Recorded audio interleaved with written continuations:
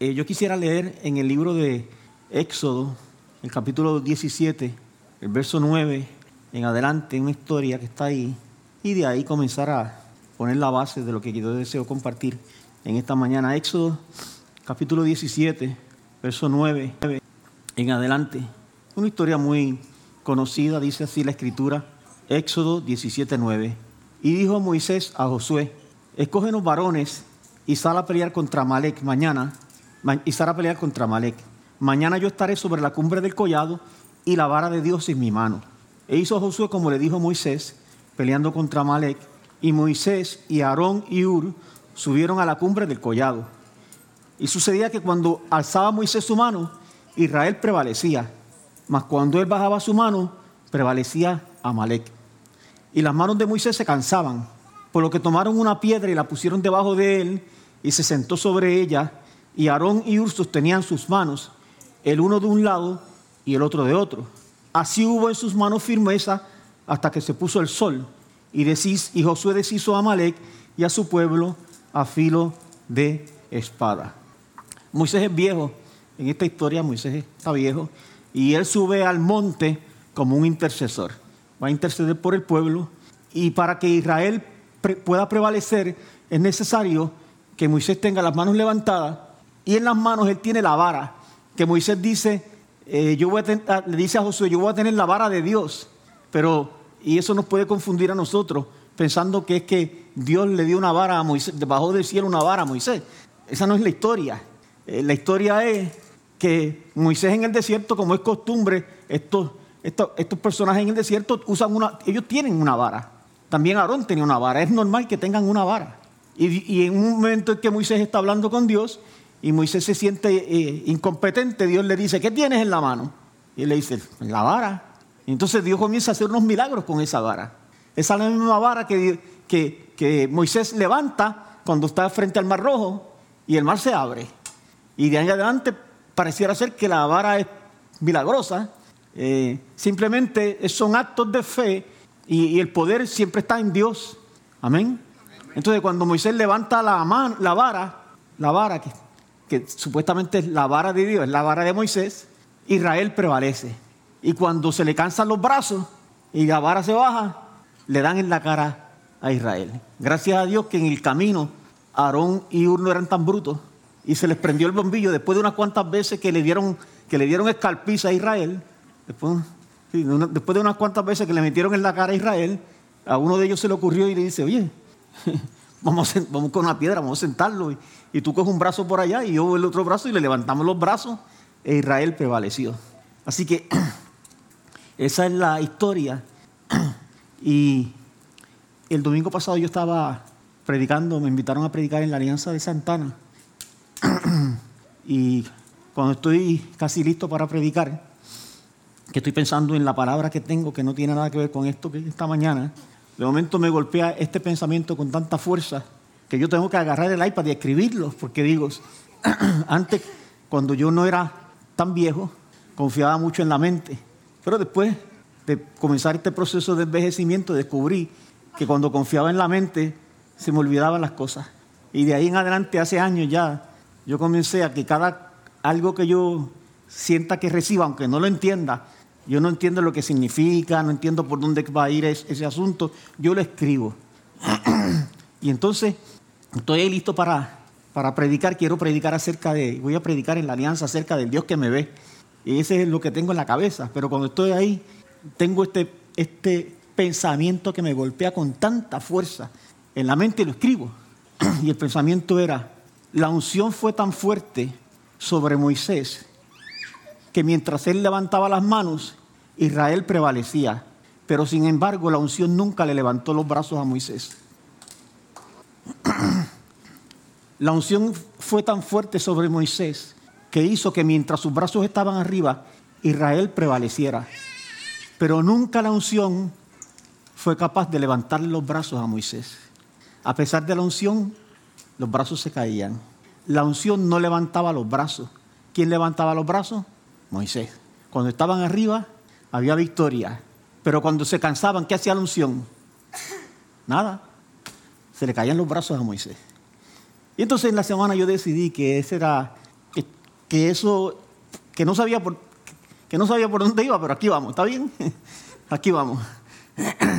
Descubrí que recordé que Hebreos dice, por lo cual Hebreos 12:12, por lo cual levantar las manos caídas. Es interesante porque Hebreos no dice, pídanle al Señor que le levante las manos caídas. ¿Verdad que no dice eso? Hebreos 12:12 dice, levanten las manos caídas. ¿Quién las tiene que levantar? Tú las tienes que levantar. Y las rodillas paralizadas, ¿quién? Tú. No le pidas al Señor que haga algo que te corresponde a ti. Y entonces, cuando estoy estudiando esto, hay algo que yo aprendí hace mucho tiempo, que es la verdad que deseo compartir en esta mañana. Hay cosas que Dios hace y hay cosas que Dios no va a hacer porque te corresponde a ti, porque me corresponde a mí. Por ejemplo, cuando Israel salió en el desierto, todos los días, excepto los sábados, los sábados, sí, todos los días caía maná, ¿cierto? Si alguno trataba de coger maná el lunes para 2 días, no servía, se podría. El maná de lunes para martes se pudre, de martes para miércoles se pudre, pero de viernes para sábado no se pudre. Sábado era el día de reposo. Ese milagro lo vieron ellos toda la semana, de todos los meses, durante 40 años en el desierto, porque ellos eran nómadas. Como nómadas, ellos no tenían la capacidad de sembrar la tierra, aparte que sembrar en el desierto hay que hacer muchas cosas antes para preparar la tierra para poder sembrarla. Ahora, la Biblia dice algo interesante en el libro de Josué, en el capítulo 5, verso 12, que no lo tienen que buscar, se lo voy a leer. Dice, Josué 5:12, y el maná cesó el día siguiente, desde que comenzaron a comer del fruto de la tierra. Y los hijos de Israel nunca más tuvieron maná, sino que comieron de los frutos de la tierra de Canaán aquel año. Ellos heredan la tierra, hay tierra sembrada, ellos también comienzan a sembrarla, y llegó el día en que ellos van a comer del fruto de la tierra. Y ese primer día que ellos comieron del fruto de la tierra, se acabó el maná. ¿Qué pasó? Que se acabó el maná en el cielo. ¿Qué pasó? Que Dios estaba cansado de enviarle maná. ¿Qué pasó? Que Dios no podía mandarle más maná. ¿Qué pasa? Que Dios le molestaba mandarle maná. ¿O no será que simplemente Dios quiere establecer los límites bien claros para que nosotros entendamos que hay cosas que les corresponde a Él hacer y Él las va a hacer cuando no existe la posibilidad de que tú las puedas hacer? Pero hay cosas que tú tienes que hacer y esas cosas que tú tienes que hacer, Él no las va a hacer. Él espera que tú las hagas. Él espera que yo las haga. Hay cosas que la unción hace y hay cosas que la unción no va a hacer. Y hay cosas que yo no voy a alcanzar si yo estoy aquí esperando que simplemente por la unción y por la gracia de Él del cielo, todo me va a llegar. Hay promesas que nunca alcanzaré si esa fuera mi actitud. Estoy equivocado, totalmente errado. Amén hasta aquí. El mensaje del Nuevo Testamento se divide en 2 mensajes básicamente. 2 mensajes. Un mensaje que es una proclamación, lo que se llama un querigma, es una proclamación, una predicación. Y un mensaje que es una enseñanza, que se llama didasqué. Son 2 mensajes. Un mensaje es para creerse y otro mensaje es para obedecerse. Yo te digo a ti, por ejemplo, Jesús le dice al ladrón, de cierto te digo que hoy estarás conmigo en el paraíso. ¿Qué tiene que hacer el ladrón? Creerlo. El ladrón puede creerlo o no creerlo. Ese ladrón lo creyó. Así que él estuvo con él esa noche en el paraíso. Didasqué no es querigma. Didasqué es cuando la Biblia te dice, quítese de vosotros la gritería, quítese de vosotros la mentira. Y tú dices, ay, qué linda palabra esa. Yo la creo, qué bonita es, me llegó hasta el corazón. Y Dios dirá, ¿estará loco? Esa palabra no es para creerla, esa palabra es para obedecerla. Entonces hay palabra de Dios que es para creerla. Dios te ama, Él está contigo como un poderoso gigante. Ninguna arma forjada contra ti va a prosperar. Aunque tu padre y tu madre te dejaren, con todo Jehová te recogerá. ¿Ve? Hay un montón de palabras en la Biblia que son para creerlas. Tú simplemente, la Biblia lo dice, y yo lo creo. No he visto un justo desamparado ni su simiente que mendigue pan. Son palabras para creerlas. Pero cuando la Biblia dice, despójate del viejo hombre, tú dices, yo lo creo también, sí, eso sí. Yo también creo eso, sí. Predícame más de eso, que eso me anima. No, eso no es para animarte. Eso es para meterte en el camino, para que tú entres en la obediencia de la palabra. Estamos bien, ¿verdad que sí? interesante.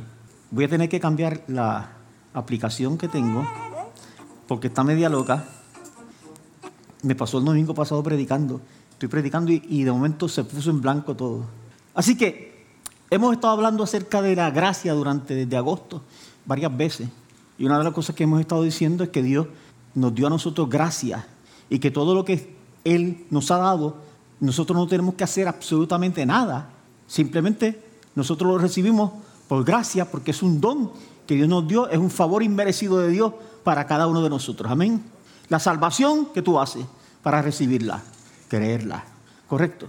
Somos justicia de Dios porque la Biblia dice que Cristo hizo eso en nosotros, que Cristo murió en la cruz, llevó mis pecados y Él se hizo injusto y Él transfirió su justicia a cada uno de nosotros. Y eso es por gracia. Amén. Pero cuando tú estudias la gracia en la Biblia, tú vas a ver dos componentes de gracia en la Biblia. Entonces yo en esta mañana deseo balancear esto para que nosotros podamos ubicarnos bien y poder aprovechar mejor lo que es la gracia del Señor en nuestras vidas. Entonces, hay una gracia de Dios que nosotros la accesamos mediante la fe. Yo creo que lo que Él dice en su palabra es verdad para mí. Y se hace realidad en mi vida por medio de algo que se llama gracia. Yo lo acceso mediante la decisión de creer. Yo decido creer. Yo tengo la opción de no creer, pero yo decido creer. Y cuando yo decido creer, todas esas promesas del Señor son para mi vida por medio de la gracia del Señor. Pero Romanos 1:15, mira lo que dice. Romanos 1, del 1 al 5. Pablo, llamado a ser apóstol, apartado para el evangelio de Dios, que Él había prometido antes por sus profetas en las santas escrituras, acerca de su Hijo nuestro Señor Jesucristo, que era del linaje de David según la carne, que fue declarado Hijo de Dios con poder según el Espíritu de santidad, por la resurrección de entre los muertos, y por quien recibimos, escuche, la gracia y el apostolado para la obediencia, a la fe en todas las naciones por amor de su nombre. Hay una gracia que está ligada a la fe que yo creo. Yo creo que Dios me ama. Yo creo que Él me perdonó. Yo creo que Cristo murió por mí.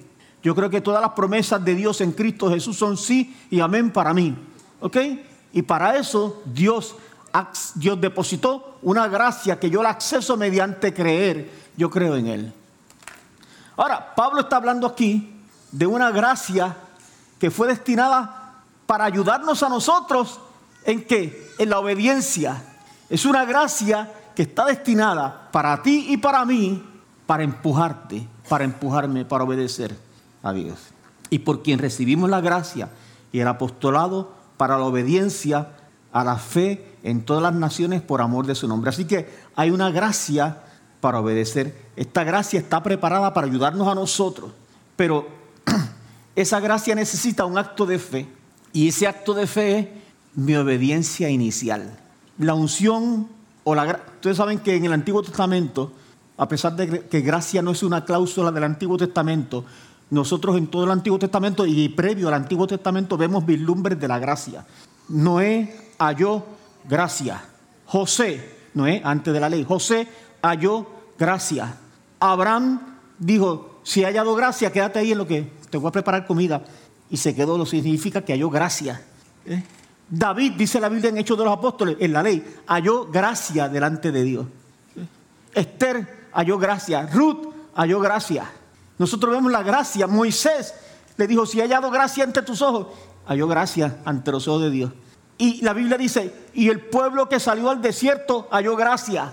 Así que la gracia la vemos en todo el Antiguo Testamento y la vemos previo al Antiguo Testamento también. Pero la gracia es la cláusula más importante del Nuevo Testamento, y la Biblia lo que está diciendo es que nosotros accesamos esa gracia, uno, por medio de la fe, pero que también hay otra gracia que nosotros vamos a accesar por medio de nuestra obediencia. Esa gracia nos va a ayudar a nosotros a empujarnos hacia adelante. Así que la unción no le levantó los brazos a Moisés, pero Aarón y Hur, Dios los inspiró a ellos dos al lado para que cuando Moisés ya no podía más, llegó gracia y le levantó los brazos. Y Moisés tenía los brazos levantados y la vara estaba levantada. Y dice que esa pelea duró hasta que cayó el sol. Duró esa pelea e Israel desmenuzó a los amalecitas. Así que hay una gracia que se activa en la vida mía mediante la fe de creer que si yo obedezco, yo cumplo con mi parte. Y si yo cumplo con mi parte, Dios va a cumplir con la parte de Él. Dios enviará su gracia y esta me ayudará cuando sea necesario. Eso no es lo que dice el libro de Hebreos capítulo 4.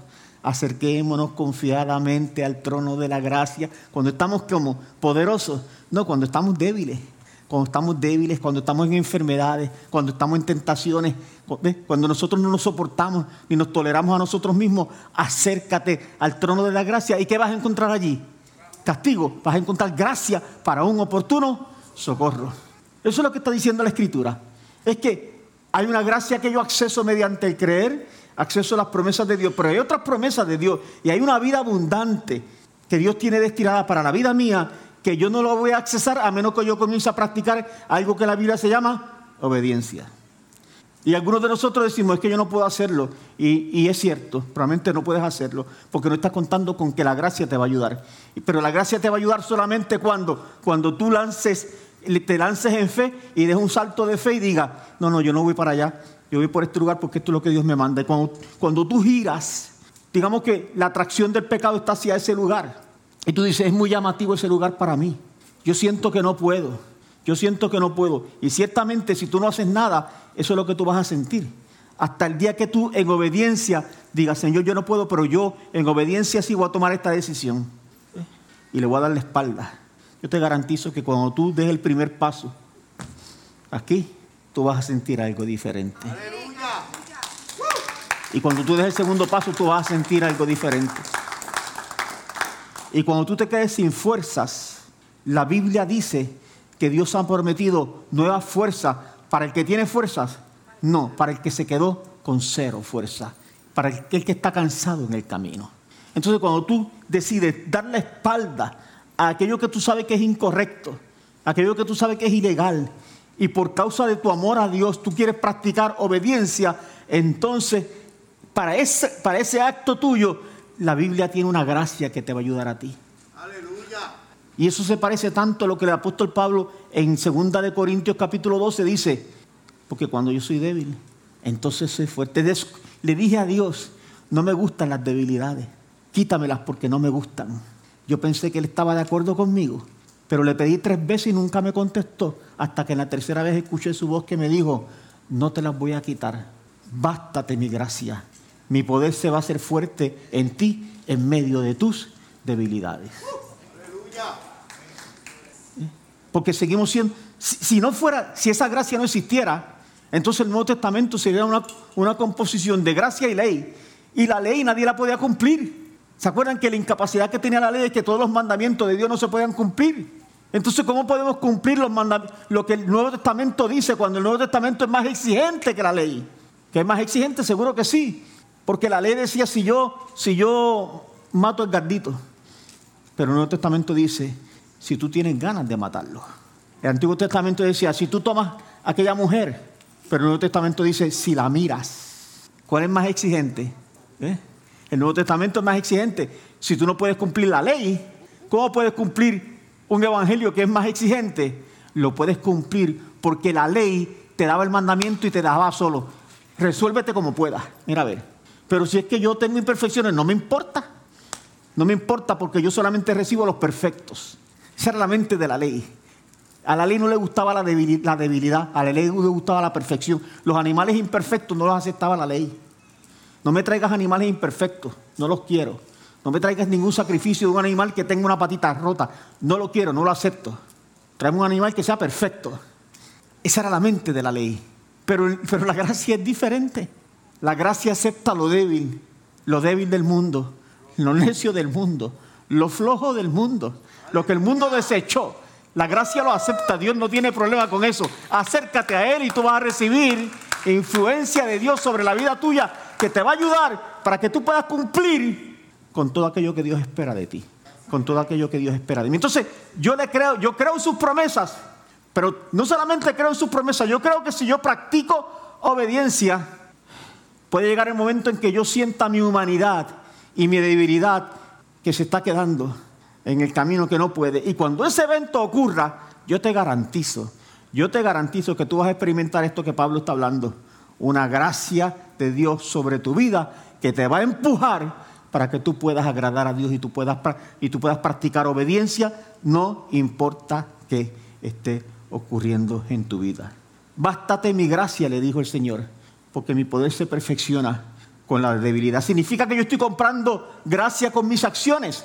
No estoy comprando gracia con mis acciones. Lo que significa es que mi acción es la llave. Esa acción, ese acto mío de yo dar la vuelta y decir, Señor, eso me llama la atención, pero yo te amo a ti, yo decido vivir para ti. Por lo tanto, aunque me llame la atención, yo voy a dar este paso aquí. Ese acto mío es la llave. No es que yo compré, no es que negocié gracia, es que la gracia estaba ahí disponible y Dios me dice, da un paso, con un paso tú abres la puerta. Aleluya. Y ese paso que yo doy en dirección correcta, que tiene que ver con obediencia, es la llave que abre la puerta. Y cuando yo abro la puerta, lo que hay ahí inmediatamente es gracia de Dios. Gracia de Dios para la vida mía. Aleluya. Gracia de Dios para ayudarme en medio de mis debilidades, en medio de mis luchas. Eso es. No hay ninguno que sea Superman. Ningún hombre de Dios es Superman.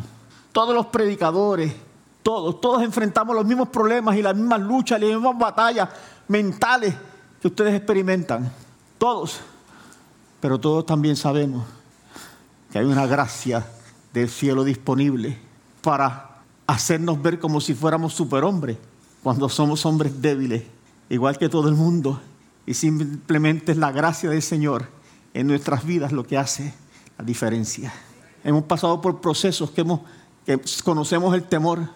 Y aunque toque a nuestras puertas todos los días, aprendimos que a Él se enfrenta. Y se enfrenta no con fuerzas humanas, porque con nosotros no podemos vencer el temor ni el ataque del diablo en nuestras mentes. Lo enfrentamos con la gracia del Señor y la verdad de su palabra en nuestras vidas. Así que Dios no tiene problemas con tus luchas. Si Él hubiese querido hacerte robot, Él te pudo haber hecho un robot. Dios te hizo humano. A Él le dio la gana de hacerte humano. Él te ama a ti siendo humano. Él te ama a ti en medio de tus luchas y tus batallas. En medio de tus altas y tus bajas. Él te conoce y como quiera te ama. Y para eso Él dice, yo te lo puedo quitar. A cada uno de ustedes yo los puedo convertir en un robot. Que no sientan y no padezcan, pero no me da la gana. Yo puedo obligarlos a ustedes a que me amen, pero no me da la gana.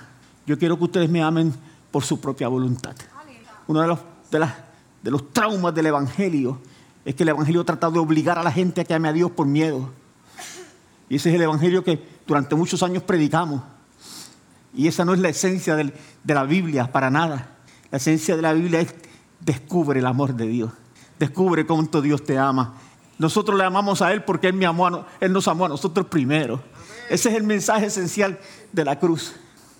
No me molesta que seas humano. Confía en mí. Cree en mí. Cree que yo te amo. Y cree que yo tengo gracia para ayudarte en medio de tus días difíciles. En medio de los días cuando tú no te toleras y no te soportas. Cuando tú te repudias a ti mismo. Tal vez porque hiciste algo incorrecto. Acércate a mí que yo tengo gracia. No solamente yo tengo perdón. Yo tengo gracia para empujarte hacia adelante. Entonces nuevas fuerzas tendrán aquellos que el día de ayer sentían que se morían y no tenían nada. ¿Cuántos de nosotros pudiéramos pasar por un micrófono y testificar que en un momento de nuestras vidas sentíamos que nos moríamos y de momento algo ocurrió? Algo ocurrió en un momento dado. Ocurrió en el carro, ocurrió bañándonos, ocurrió en el culto, ocurrió en una conversación telefónica con alguien, ocurrió en el mall, ocurrió en algún lugar. Algo ocurrió en que hubo una conexión del cielo con algo en mi interior, con mi espíritu. ¡Bum! Y lo que yo sentía desapareció. Y las fuerzas que no tenía desaparecieron. Y de momento yo siento lo que es el poder de Dios sobre la vida mía, que me empuja hacia adelante. 1 Corintios 15:10 el apóstol Pablo dijo: pero por la gracia de Dios soy lo que soy, y su gracia no ha sido en vano para conmigo. Antes he trabajado más que todos ellos, pero no yo, sino la gracia de Dios conmigo. Este tipo era un titán. Se gastaba trabajando y para después decir, no era yo. Era la gracia de Dios que lo empujaba a obedecer. La gracia de Dios que lo empujaba a Pablo. Y esa verdad es una tremenda verdad para vacunar a aquellos que sienten un orgullo espiritual, porque hay hermanos que alcanzan cierta madurez y se sienten mejores que los demás. y piensan que lo que ellos tienen lo lograron por ellos. Pablo dice, ¿qué tienes? ¿Qué tienes que no te fue dado? Y si no es tuyo, si te fue dado, ¿por qué te jactas como si fuera tuyo? Entonces esta verdad nos vacuna a nosotros y dice, espérate, déjame irme bajito, déjame ser humilde, porque nada de lo que yo soy o nada de lo que tengo proviene de mí. Yo soy el producto de la obra del Espíritu Santo en mi vida, de la obra de su palabra y de la obra y de la palabra y de la vida de cientos y cientos y cientos de personas que han invertido en mi vida, algunos sabiéndolo y otros sin saberlo, porque yo los he accesado. Y todos ellos han depositado algo en la vida mía. Y en esta época de la tecnología mucho más, continuamente yo acceso gente que me bendicen y depositan algo en la vida mía y me hacen mejor a mí. Así que lo que yo soy, no soy producto de que yo me metí en un sitio, y salió Efraín Durán, que ustedes conocen ya. Y no, para nada, para nada. Nada de lo que tengo es mío. Todo lo que tengo fue depositado en mí por causa del Señor. Amén. Así que la vida cristiana no solamente consiste en creer en sus promesas mediante la gracia, la vida cristiana también consiste en obedecer su palabra y para poder obedecerla hay una gracia que me está esperando al otro lado de la puerta de una decisión. Y eso es bien importante, demasiado importante. Cuando todos nosotros vinimos al Señor, inmediatamente que tomamos una decisión por Cristo, el Espíritu Santo se metió dentro de nosotros. Y cuando el Espíritu Santo se metió dentro de nosotros, comenzó unos cambios en nuestras vidas, ¿cierto? Ahora todos tenemos que admitir, si llevamos tiempo en el Evangelio, que no todos cambiamos al mismo tiempo, ¿cierto? No todos cambiamos a la misma velocidad. De momento una persona con 6 meses de haber conocido al Señor, le pasó por el lado a otro que lleva 5 años en su conocimiento y su experiencia con el Señor. ¿Por qué razón? Y es que el Espíritu Santo obra en nuestras vidas. Él se mete dentro de nosotros y obra en nuestras vidas, pero Él va a obrar en nuestras vidas dependiendo de cómo yo lo percibo a Él y cómo yo me relaciono con Él. Y no todos nosotros lo percibimos y nos relacionamos igual. No todos empleamos el mismo tiempo ni la misma dedicación. No todos lo hacemos igual. Y hay algunos de nosotros que comenzando en el Señor y teniendo estas experiencias espirituales, pensamos que todo lo que nos llega a nuestra mente es Dios. Y es falso. Eso es falso. Cosas que llegan a nuestra mente puede ser el enemigo. Y cosas que llegan a nuestra mente que yo le puedo poner en nombre de Dios son producto de mis prejuicios personales. Y otras voces que ocurren, que están en este mundo.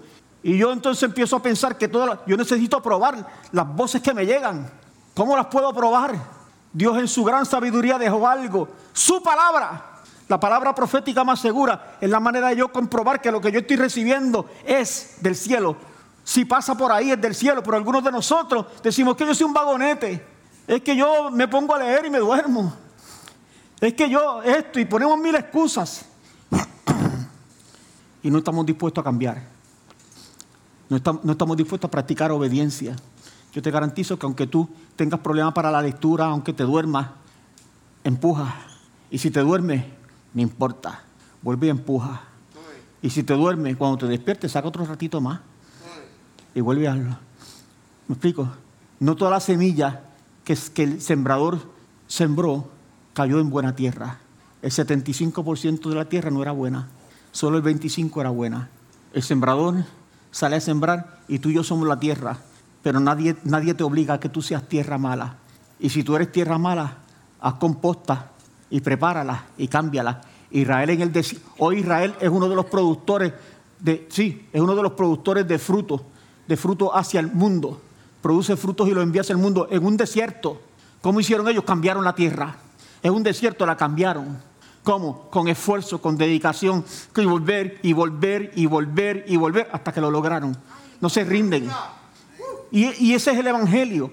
El Evangelio es eso, es una mezcla de una relación que yo tengo con el Señor, con el Espíritu Santo, pero esa relación yo la estoy comprobando todos los días por medio de ¿qué? De congregarme, por medio de escuchar su palabra, por medio de ir a la Escritura y practicar la obediencia. Entonces tú descubres que tú pones 2 hermanos ahí al mismo tiempo. Uno dice, me enseñaron de la gracia del Señor que llega sobre la vida mía y que el Espíritu Santo me enseña todas las cosas.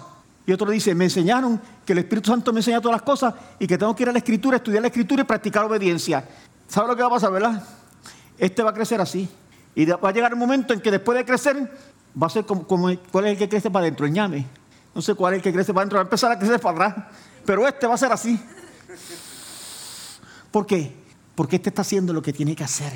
Este descubrió la gracia que viene producto de creer las promesas, pero descubrió la gracia que es la que me empuja hacia adelante cuando yo lanzo un paso de fe para obedecer la palabra del Señor. Y si tú piensas que tú eres de esos creyentes recién convertidos, que está lleno de todo, sino que no te equivocas, es probablemente el segundo profeta más famoso de Israel, se llamó Samuel, porque más famoso es Juan el Bautista, porque Jesús dijo de los nacidos de mujer ninguno como Juan, pero la Biblia dice de Samuel que nunca una palabra de él cayó sobre tierra. Y Dios le dijo a Samuel, vete a casa de Isaí, que me conseguí otro rey. Y Samuel tenía miedo, dice, si voy allá Saúl me mata. Y Dios le dice, llévate un cabrito y dile que vas a hacer un sacrificio.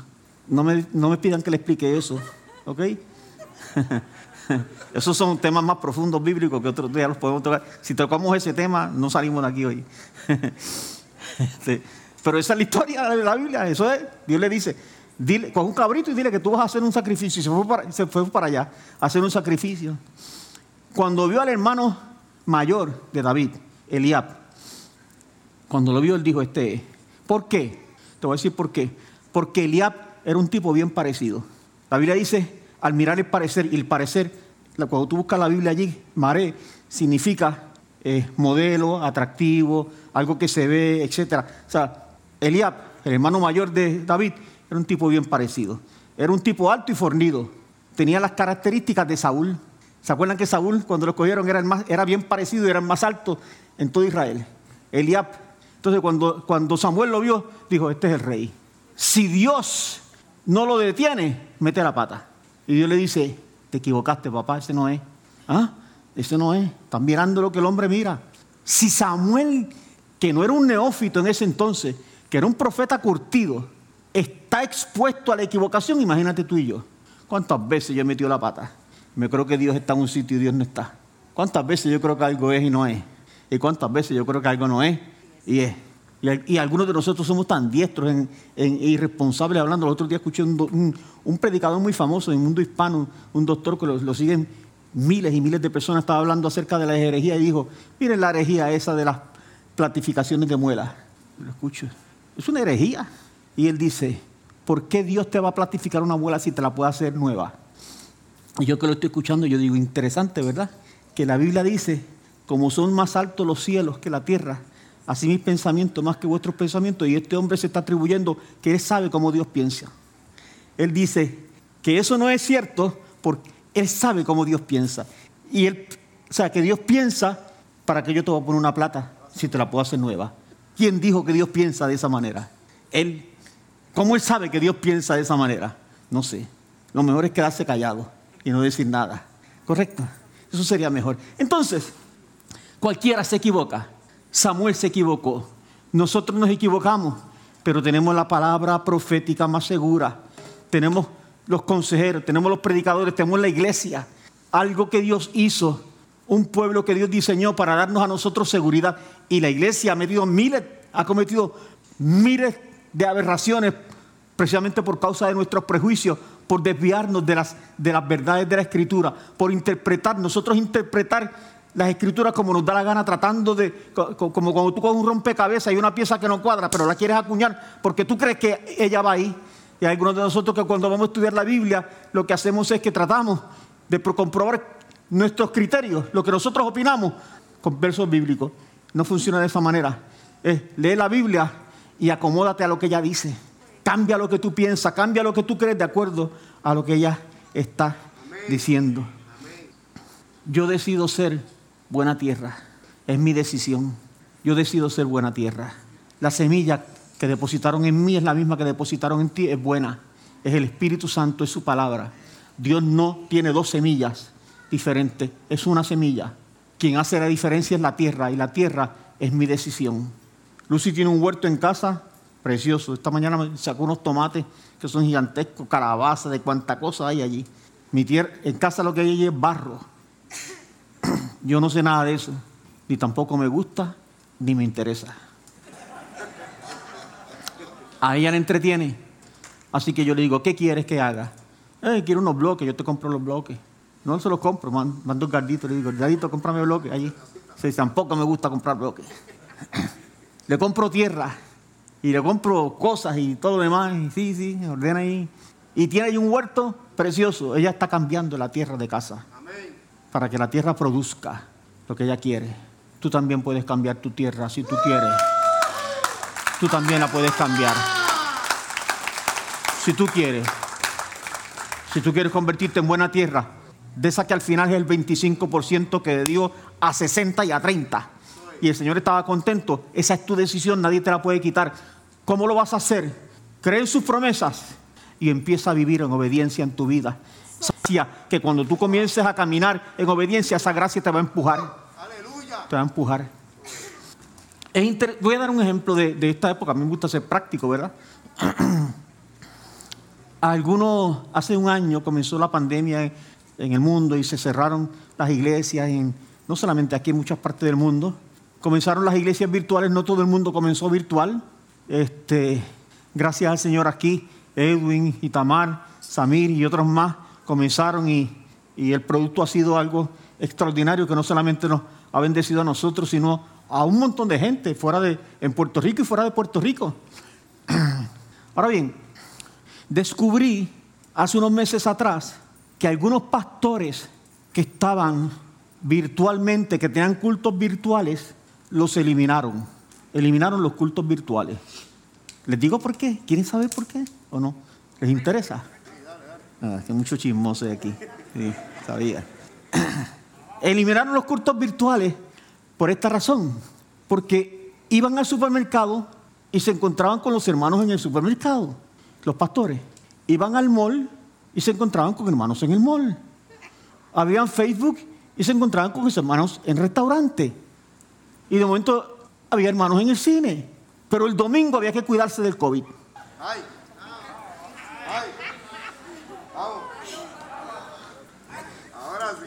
Aprecio el mensaje. ¿Puedo seguir o no? ¿O quieren que me calle? ¿Sigo o me callo? No, yo no voy a ofender a nadie. Voy a tratar de explicar. ¿Ok?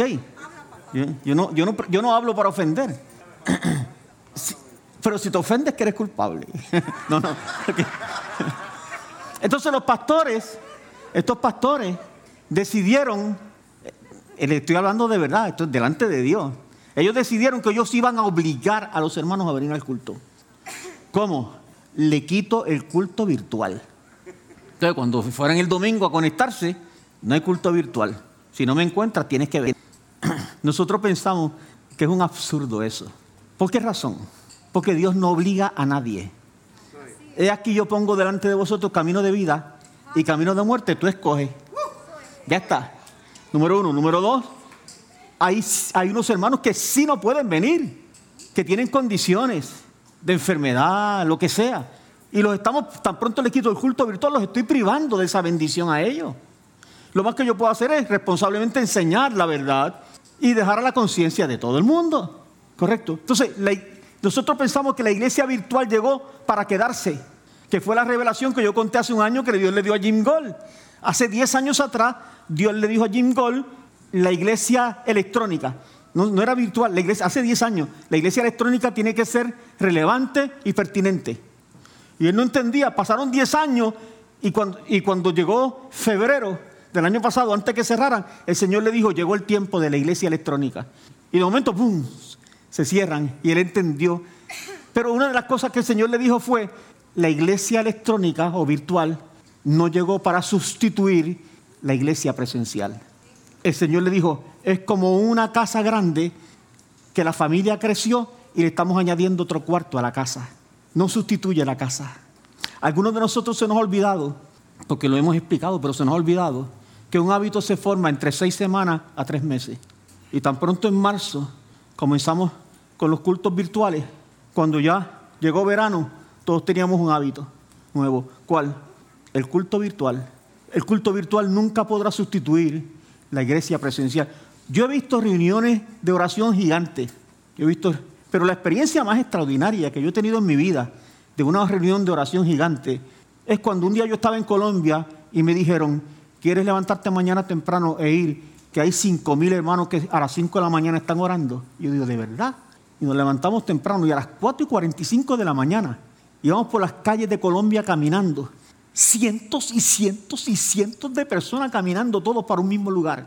Una iglesia que se llama en Colombia el lugar de tu presencia, y se reúnen, creo que son martes y jueves, 5,000 personas a las 5 de la mañana a orar.